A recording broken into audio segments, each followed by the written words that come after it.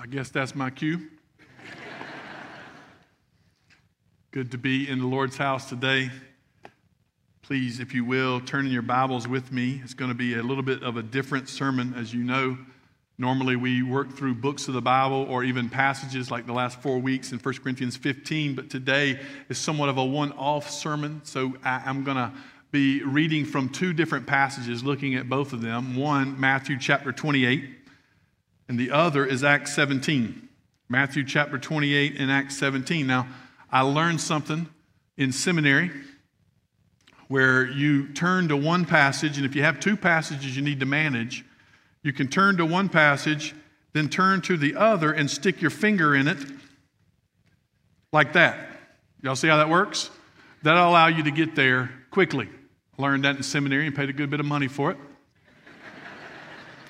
So just wanted to pass that on in an act of discipleship as we seek to teach you to observe all things. I don't want to pull a sermon from one off. My hesitancy is just to throw something out there. So Matthew 28 hopefully is familiar to each and every one of you. Matthew 28, especially verses 18 through 20, this is the Great Commission. Jesus' final words to his disciples. And so I don't want to pull that out in such a way not to acknowledge where it comes. So Jesus has already risen from the dead. He's given his word to his disciples, and his disciples are to take this word and pass it on to the church. This becomes the marching orders, if you will, for what his disciples are to be doing, and by way through his disciples, those who believe according to his name through their word. So this message is given to the church. And Matthew records it in this way. Jesus came to them and said to them, "All authority in heaven and on earth has been given to me. Go therefore and make disciples of all nations, baptizing them in the name of the Father and of the Son and of the Holy Spirit, teaching them to observe all that I have commanded you. And behold, I am with you always to the ends of the age." And then turning over to Acts chapter 17, looking at verses 1 through 7, we see Paul and those with him taking the Great Commission seriously and putting it into action. And it reads this way. "Now when they had passed through Amphipolis and Apollonia, they came to Thessalonica, where there was a synagogue of the Jews. And Paul went in, as was his custom, and on 3 Sabbath days he reasoned with them from the Scriptures, explaining and proving that it was necessary for the Christ to suffer and to rise from the dead, and saying, 'This Jesus whom I proclaim to you is the Christ.' And some of them were persuaded and joined Paul and Silas, as is a great many of the devout Greeks and not a few of the leading women.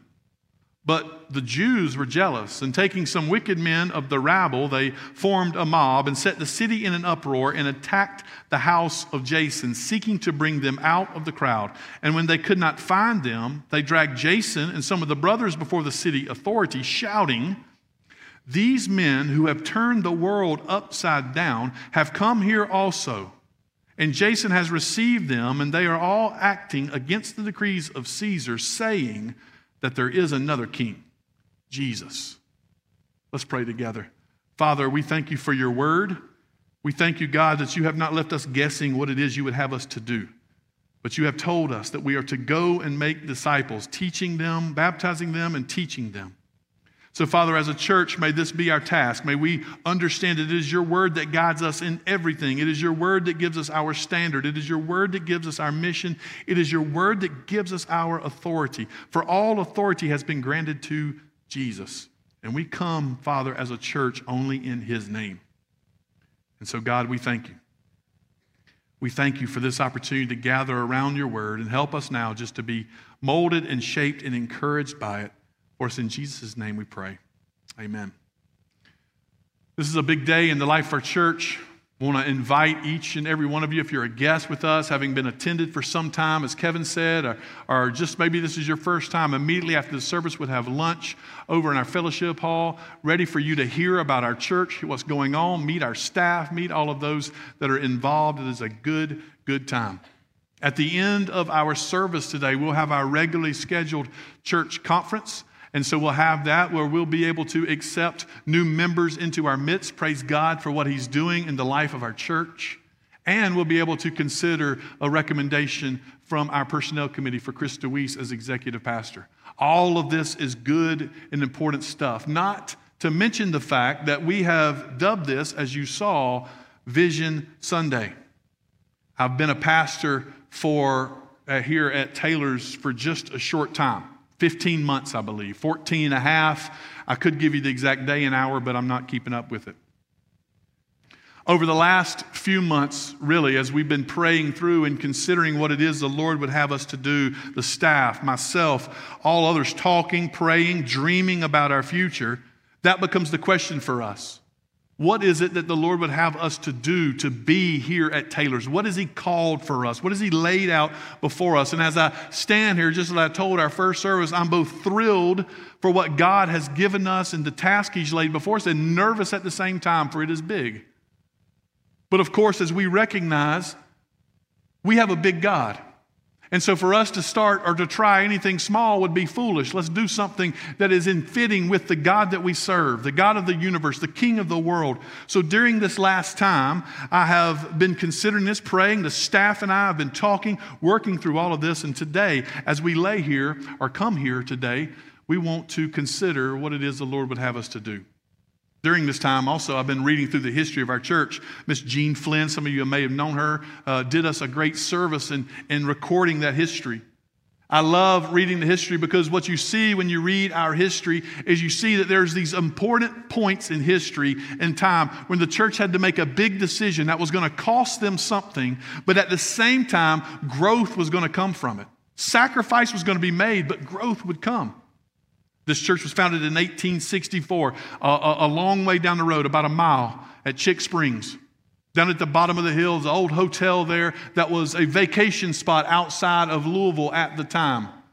But in the 1870s, the train from Charlotte to Greenville was established, and it came right through here. In fact, you may hear it this morning. It's still rolling. In that time, they had to make a decision. Though Chick Springs was down there, they decided to put the train station up here on top of the hill. And when the train station was put here, everything kind of started growing here. The school, the other stores and other things started being placed at this point. So the church in the 1870s had to make a decision. We're going to move from Chick Springs up here to the top of the hill. Now, I'm assuming none of y'all were here at that time. That's the assumption I'm making. So I'm giving you information. They decided to move from Chick Springs up here to the top of the hill. That was a big decision, and in reality, it split the church. That's a long way. It's a mile. It took them a week to get their stuff up here, you know.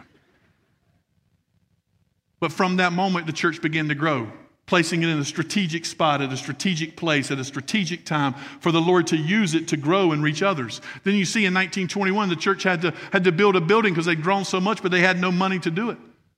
The building still stands, our chapel. They borrowed, they worked, they took pews from other churches, the pulpit from other churches. It was so difficult, and the sacrifice had to be made to do this, that the pastor went from full-time to part-time. That is not in the plans today.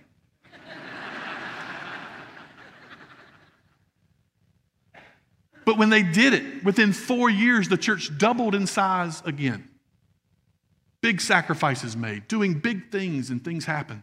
Again, some of y'all may have been here in 1969 when the church built the next sanctuary, had to go to 2 services, doubling in size again. Many of you, I'm sure, were here when the sacrifices were made to build this building in 1995. I'm not just talking about big decisions in building buildings. What I'm talking about is times in the life of our church when we had to do something to continue to grow, and doing that thing meant making big sacrifices, changing some things to reach more people with the gospel of Jesus Christ.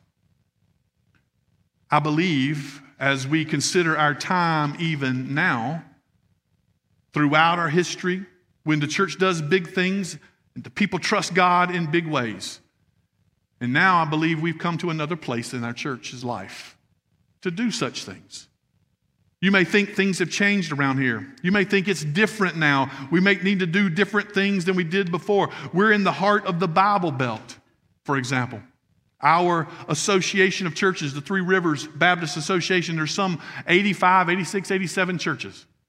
113 in the Greenville Association. So you think we got churches on every corner, but do you know that in the 3 zip codes, this one and the 2 surrounding this one, there's 135,000 people, 135,637. They're all on the road at the same time. Y'all know this.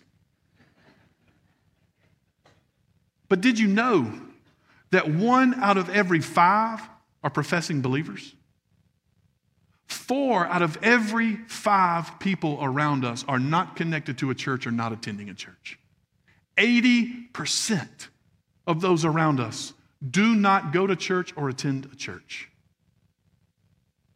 If all of our churches were full on a Sunday morning, if all of our churches were full, shoulder to shoulder, and we pray for this, shoulder to shoulder in every pew from corner to corner, we would not be able to house 1/10 of the population of our county. So we can pray for revival, we pray that God would move, but we don't have enough space for those people. And so do we believe He will? Can we believe that He will do it? Coming off of the last few years, we have seen the desperate need for hope. So much uncertainty through the midst of a pandemic. So many people searching for something. They're looking for something to grab hold of that they know won't change, that they know won't be different. And we know that that message is the gospel of Jesus Christ. And I believe through that, in looking at the history of our church, the time is now. The time seems to be now. But instead, we have more churches without pastors in our area than ever before. More churches without pastors in our state than ever before. Some have referred to this last year as the Great Resignation, as more pastors have resigned and given up their pulpits than we can possibly know or count right now. The need is so great, but yet, in spite of that need, we seem to be losing ground to lostness and the devil, right? We seem to be going backwards in these things. Meanwhile, as Paul Chitwood, the president of the IMB, tells us, 154,937 die every single day without hope in Christ Jesus. God, in His great mercy to us, has strategically placed us in a position at Taylor's, I believe, to make a difference in this. I believe He has put us in a place, in a location, and at a time, and in a period, even right now. And if our brothers going back to 1864 could see this moment and see this place, they would have never dreamed what God has done or what God is going to do. And so as we look at this time, what I think is that we will not be playing defense anymore. We have the gospel of Christ Jesus, and there's no reason for us to be backing up or playing defense. We must be on the offensive with the gospel. And our desire is nothing more, nothing less than to simply change the world for Jesus Christ. To simply change the world for Him. As we consider that idea, change the world for Jesus, I've got 4 simple points. I did really good today, y'all. I got 4 points. All of them include a P. And I got one little section with 3 that they all start with an R. So I'm so thankful for my alliteration that I have come up with. And hopefully it'll help us to see what we mean when we talk about changing the world for Jesus. First, to change the world for Jesus gives us our clear purpose. To change the world for Jesus gives us our clear purpose. If we look back to Matthew 28, what happens here is as Jesus comes to His disciples, He's telling them, this is exactly what you are to do. Jesus did not leave them guessing or wondering what they were about. He did not leave them questioning what it was to do. He said, you are to go and make disciples, baptizing them and teaching them. He gives us the clear purpose for the church. We need not look any further for us at Taylor's First than the Word of God to find out what our purpose is. And our purpose is to change the world for Jesus. To make disciples who make disciples, as He said. Now, I had a crisis point early at one church, really early in my ministry, about midways. There's always this distinction in preaching. You know, do you preach evangelistically or do you preach in discipleship? You know, do you do these two? Do you preach trying to get people saved or you preach trying to build up the saints? And so there's this seeming idea that those are separate styles of preaching. And so one Sunday I remember preaching my guts out up there talking about Jesus and what He's done. And I had this sweet little lady said she needed to talk to me. She said, Pastor, I need to talk to you. Now, before y'all judge her, some of y'all have said the same thing before. And she said, Pastor, I need to speak to you. And I went outside, and she broke my heart that day. She said, Pastor, I don't think you preach Jesus enough. And I said, oh my goodness, there's nothing worse you can tell me. I'm trying to give Jesus with everything. You know, I like to see a sermon. People ask me, what's my philosophy of a sermon? It's like a big Jesus sandwich. You know what I'm saying? Jesus in the top, Jesus in the front, and Jesus all through the middle. That's what I think of it. And she tells me I didn't preach Jesus enough. I was heartbroken. I was ready to quit. I went home and told Allison, I'm done. I don't know what to do next. This is my whole goal, and Jesus is all I know to proclaim. And this lady says I'm not preaching him enough. The next day I went to church, disappointed, discouraged. There at my door, going into the back door in my office, was an envelope. It wasn't signed, it was anonymous. Now I want to go ahead and let y'all know. Normally, anonymous letters get the simple little move, you know what I'm saying? Boom, to the trash can, right? But not this day. I decided to read it. I read this letter, I read it all the way through. At the end of the letter, she said, Pastor, what I'm saying to you is that you preach Jesus too much. In a moment of clarity, in a moment of God, Holy Spirit understanding, the Lord simply said to me, you're right where you need to be, Josh. Because what we preach here is not either or. What we preach here is not one side or the other. What we preach is Jesus Christ and Him crucified. And Jesus Christ and Him crucified is good enough to save the sinner, and it's also strong enough to equip the believer for the next step in their life. Jesus Christ and Him crucified is enough. Amen. We preach a message, and what we think when we say we want to change the world for Jesus, we see what our message is. Our message is Jesus, nothing else and nothing less. That's all we have to offer. That's all we have to give. That's our message. And we preach that message with a hope because we know Jesus can change hearts, and He can change lives, and He can change people, and He can change this world. In fact, in Revelation, it tells us quite clearly that He is making all things new again.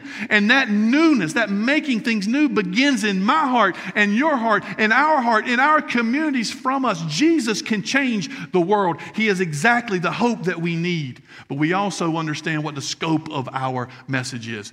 Our message is Jesus. Our proclamation is the hope of change for the world, but it is the world. That's important. We preach Jesus in our community. We preach Jesus in our state, in our nation. We preach Jesus to the ends of the earth. Our desire is to not limit ourselves by location or place, but anywhere, anytime, any place, we proclaim Jesus Christ.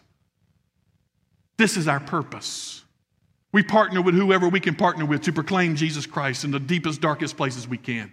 We do whatever we do to proclaim Jesus Christ in our community, in our neighborhood. This is why we exist. I'm thinking of the parable of the sower, right? And you got the parable of the sower. He's spreading the seeds. He's throwing the seeds everywhere. And if you remember, many people turned to what kind of soil received those seeds, talking about you. So you had them going up on the path. You got some amongst the rocks. You got some in the thorns. But some of it fell on the good soil and grew. Y'all remember that parable? Hopefully y'all got that one.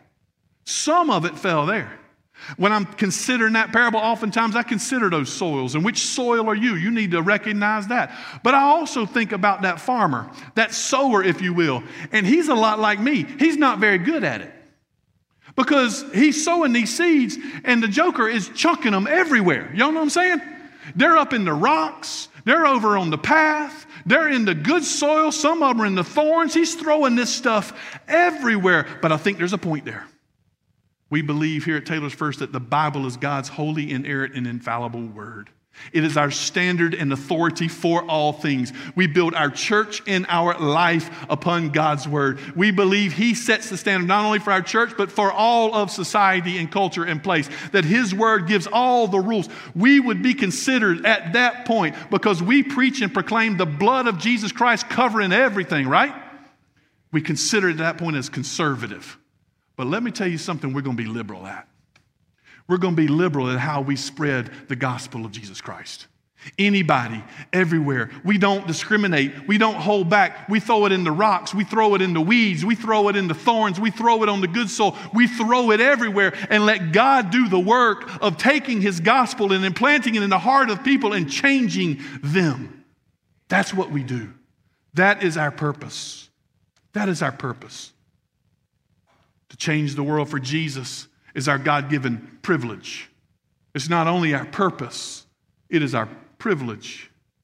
What happens whenever a church takes the Great Commission seriously? It's a question we have to answer.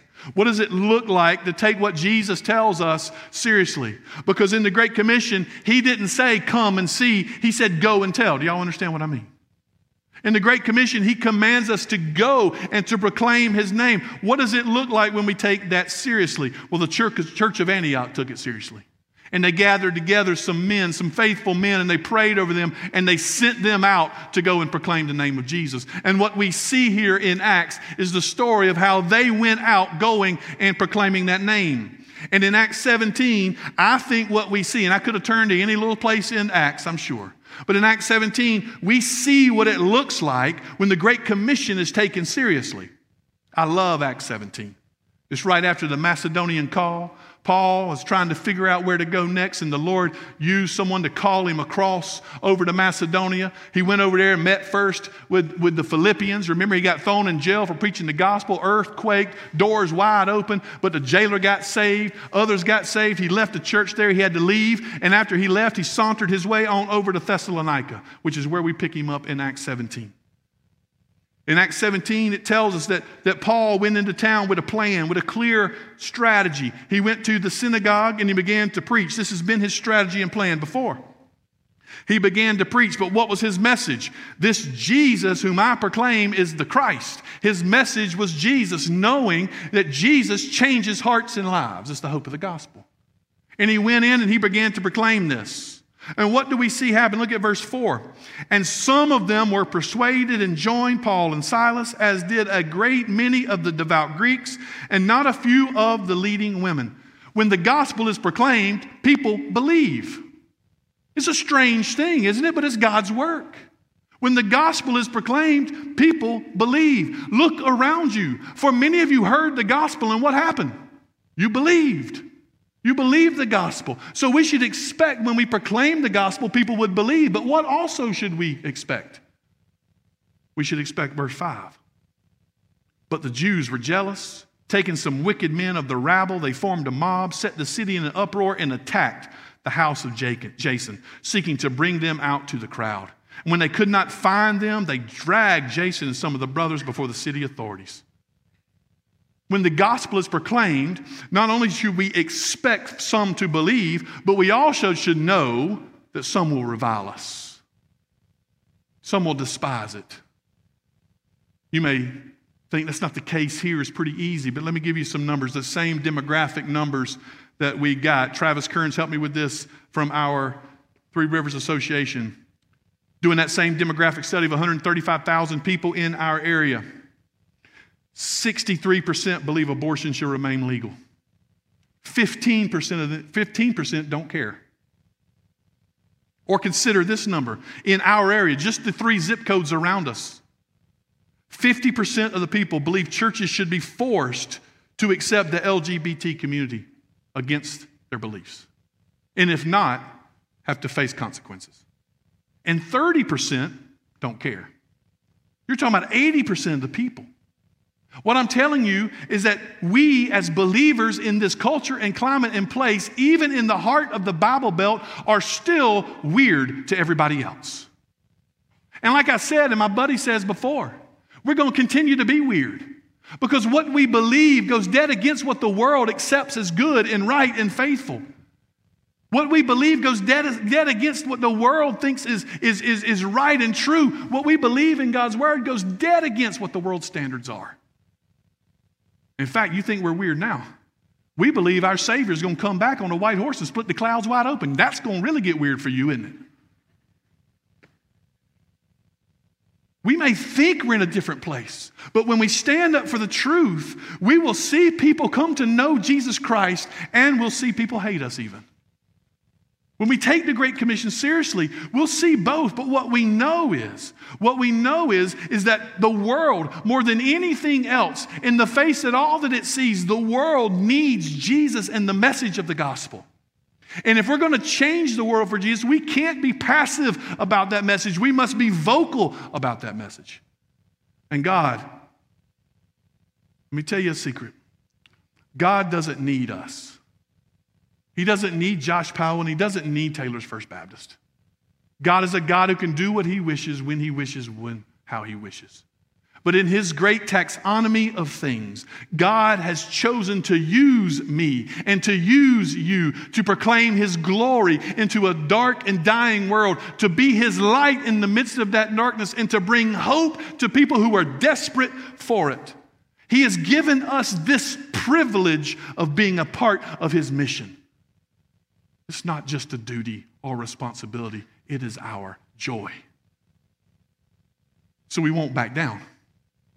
We don't change who we are. We don't change the message. If we're going to change the world for Jesus, then Jesus has to be at the heart of it. If we're going to bring hope, then we have to bring Jesus along with it. We don't change who we are. We don't change the message. We consider it a privilege to face even difficulty for the name of our Savior. Our purpose is clear. Our privilege is understood.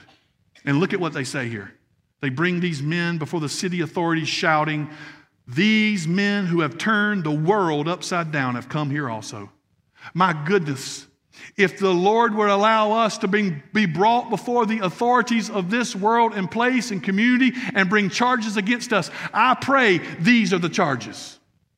These are the ones who've turned the world upside down. These are the ones who've turned the world upside down. And how have they turned it? They're all acting against the decrees of Caesar, saying that there is another king, Jesus. That's our message. And by saying that and proclaiming that, it turns the world upside down for Jesus' name. May that be charged to us as well. Third, to change the world for Jesus means we must have a determined, clear plan. There are many different plans to multiply and express. We have to pray for us at Taylor's through much prayer, reading God's word on what it is God would have us to do. Paul had a plan. When Paul went into every city, it tells us he would go into the synagogues and begin to preach. He would begin to share in those synagogues. He began to tell. He began to preach and try to tell them that Jesus is the Christ. He's the one, dead, resurrected. This is Jesus. That was a part of Paul's plan. We see in Paul's plan, not only he began to preach, he would find some believers there. They would believe and profess faith. Then he would invest in those believers so they can establish the church in that place. In many ways, our vision for Taylor's First fits right in line with Paul's. Anytime he entered into a new city, he would want people to encounter God, right? The proclamation of the gospel, the worship of the one true and living King. Paul wanted them to encounter and know God, the one true and living God. And as they knew and encountered the one true and living God, then he would begin to invest in them, equipping those believers to live in light of the resurrected King, encounter God, equipping believers, teaching them, as the Great Commission says, to observe all things, leaving even some in that place to do it as he stepped away. But not only that, he would help them to engage the world, encounter God, equip believers, and engage the world, demonstrating the call of God to be goers, to be those who go out and tell the gospel, engaging the world with the good news of Jesus Christ. All of those things you'll see, we believe, is part of who we are in Vision. But I believe after we've been praying through these things, we need to add one more piece for our plans here at Taylor's. And I believe that in adding this piece, we stay in line with the Apostle Paul. We stay in line with what he does and how he handled things. He brought people to Jesus, encountered God. He equipped them, equipping believers. He helped them to engage the world there, the community around them.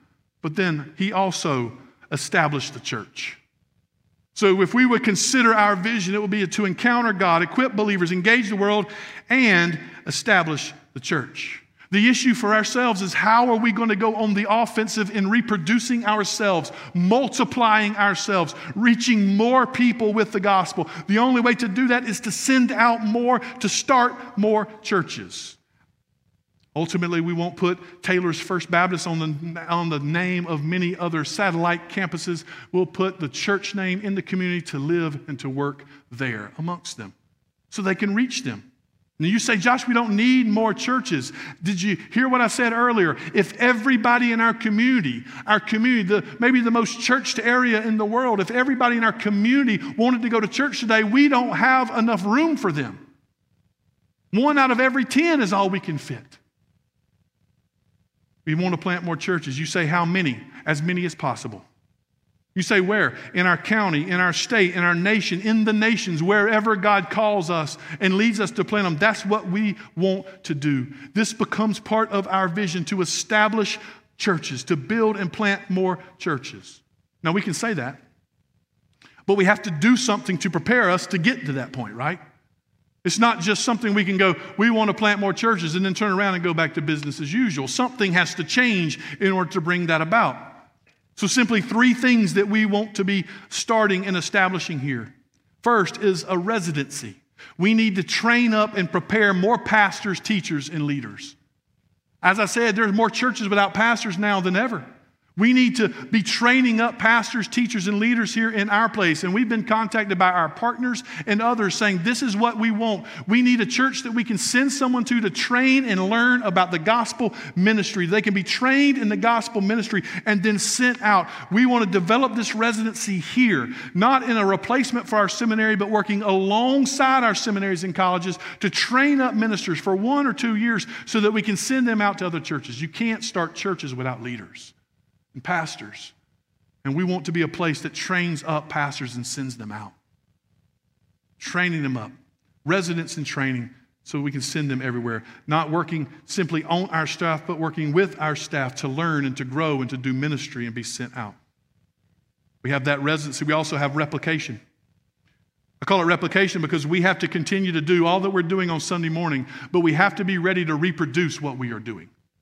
We have to be able to reproduce the things we are doing here on Sunday morning. And hear me when I say this. I want everybody, I said this in the first service, I'll say it now.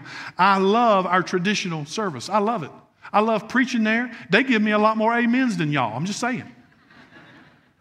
I love our traditional service. I love Taylor's worship. I was here sitting there standing just thanking God to hearing so many of you reading Revelation today, reading those words of Scripture out together. I love everything that Pastor Kevin and Scott are doing in Taylor's worship and traditional. I love it all. And isn't it great, by the way? We often look at that as saying, oh, they got 2 different styles. But isn't it great that we serve a God that we can worship in different styles and different ways, but still proclaim His glorious name? But our desire, and hear me when I say this, our desire is not to satisfy every preference of every person in every pew. If for the moment we begin to do that, we are dead in the water, just chasing our tail, hoping to satisfy every simple preference. Our desire, first and foremost, is to glorify God with the gifts that He has given us for the advancement of His gospel in this place. So in order to do that, we need to be doing what we can reproduce. So we won't be taking away from anything, especially on a Sunday morning, but we'll be adding to it. We'll be adding something to what we're already doing. No subtraction, just addition. God has blessed us to all of our service are growing and people are adding and coming in. And so God is, in our desire, He's blessed us to add more, to do more. So we'll be adding a band-led service on Sunday morning. 3 services, you heard me right. Somebody said 3 services, my goodness, how many you want to do? As many as we need. I hope we do 5 one day. More people, the better. To hear the gospel and proclaim it, right? In those 3 services, a band-led service that we will be leading. The reason why is our traditional and Taylor's worship are not easily reproducible. Oftentimes, church plants are meeting in schools or borrowed locations, and it's really hard to move that organ in and out every week for the traditional service. Taylor's worship, it's not easy to take a 75 to 80 member choir in this group that they do so well and move them around to another service. Those are not easily reproducible. They are glorious. And I love that we have them, but they're not easily reproducible for us. By adding a band-led service on Sunday morning, we'll be able to have a place that we can train up, lead, worship together, and send people out, learning what it would be like to go into places that are sometimes hard and difficult to set up, places that are easy to move, and everything else. This will become a training ground for us to send others out to do the work. A place where we can grow and learn and serve. Send. Plus, it gives us more space to grow here on our campus. By God's grace. Band-led, traditional, Taylor's worship. Do all 3. By the way, as a pastor, I'm committed. I think what's most important in this, or what most important for me in this, is I'm committed to preaching in each one of those. That means we'll work out our times. It's going to be a puzzle to put together. But please, if the only thing you have to do is maybe change what time you get to church in order to change the world for Jesus, then hey, you got it made, right? So we thank God. Thank God, whatever it takes for us to be able to do these things. You'll hear more about the details of this coming closer to the fall as we seek to launch it out in the fall. You'll hear about this. We're not slapping it on you next week or anything like that. We'll be prepared, we'll be ready, and we'll be doing it well. And you'll hear more about this coming in the fall, but it's coming so that we can train up more people. Third R, renovation. We want to be as healthy as we possibly can. We need to care for our spaces here in the life of our church. If we're seeking to plan out more churches, our mothership, if you will, mother hen, if you will, needs to be prepared, ready, and healthy to send. And so we need to take care of our stuff. 1995, I love preaching in this room. 1995, this room was built. It's been 30 years in 2025. And just as they made that decision in 1995 to make some sacrifices, to build this space, and from that the church exploded in growth again, so it's time for us to do some things around here to prepare us for the next 30 years. 30 years for the gospel. All of these things will be coming in order that we can establish more churches, in order that we can change the world for Jesus. Fourth and finally, and I'm closed, to change the world for Jesus will help us, will be our greatest pleasure. Will be our greatest pleasure. The great joy in life for all believers is to do the work of the Lord. Maybe you haven't learned that yet. Maybe you haven't seen it yet. But put your hand to the plow and do what God's called you to do, and you will find, though it is hard, though there may be sacrifices, though it may be difficult at times, in every moment, with every pull of every row of everything we do, it is worth it. There's no greater joy. There's no greater pleasure. There's no greater satisfaction that you could possibly find as a child of God than serving our King and doing His work. Remember the quote from C.T. Studd. It's got a great last name. I mentioned this to you all before, a poem that he wrote. And he repeats the refrain over and over again. Only one life 'twill soon be past. Only what's done for Christ will last. You may not like everything we do or every little detail of the plan, but our goal is not to please every whim or preference. Our goal is to change the world for Jesus Christ. And all of our energies are there. Everything we do is there. And if every single one of us is worried about our own preferences and looking to fight over times and spaces and things, then who cares about lost people? If we're worried about those inward things, well, what about those 4 out of every 5 in our own community that do not know Jesus? Who's worried about them? Who's considering their life? And I want you to know, and I mean this with all sincerity and truth, lost people don't care about our styles or our times or our strategies. Lost people just want to be loved to Jesus Christ. They just want to know that truth and feel that love. And I'm not really concerned much about the strategies and all these other things. I'm more concerned that we will be a church that welcomes them with loving arms and cares for them into our body. That's what we should be after. That will be our greatest pleasure in life.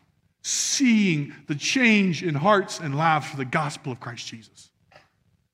So as I close, I want you to hear me when I say this. I'm not really asking you to do anything today. That will come. Moments like this, Vision Sundays, I could call on you to come up, and everybody that's committed to it, come up and pray, and all those kind of things. But sometimes that's more showing than it is real. Here's what I'm asking you to do. I'm asking you to be something.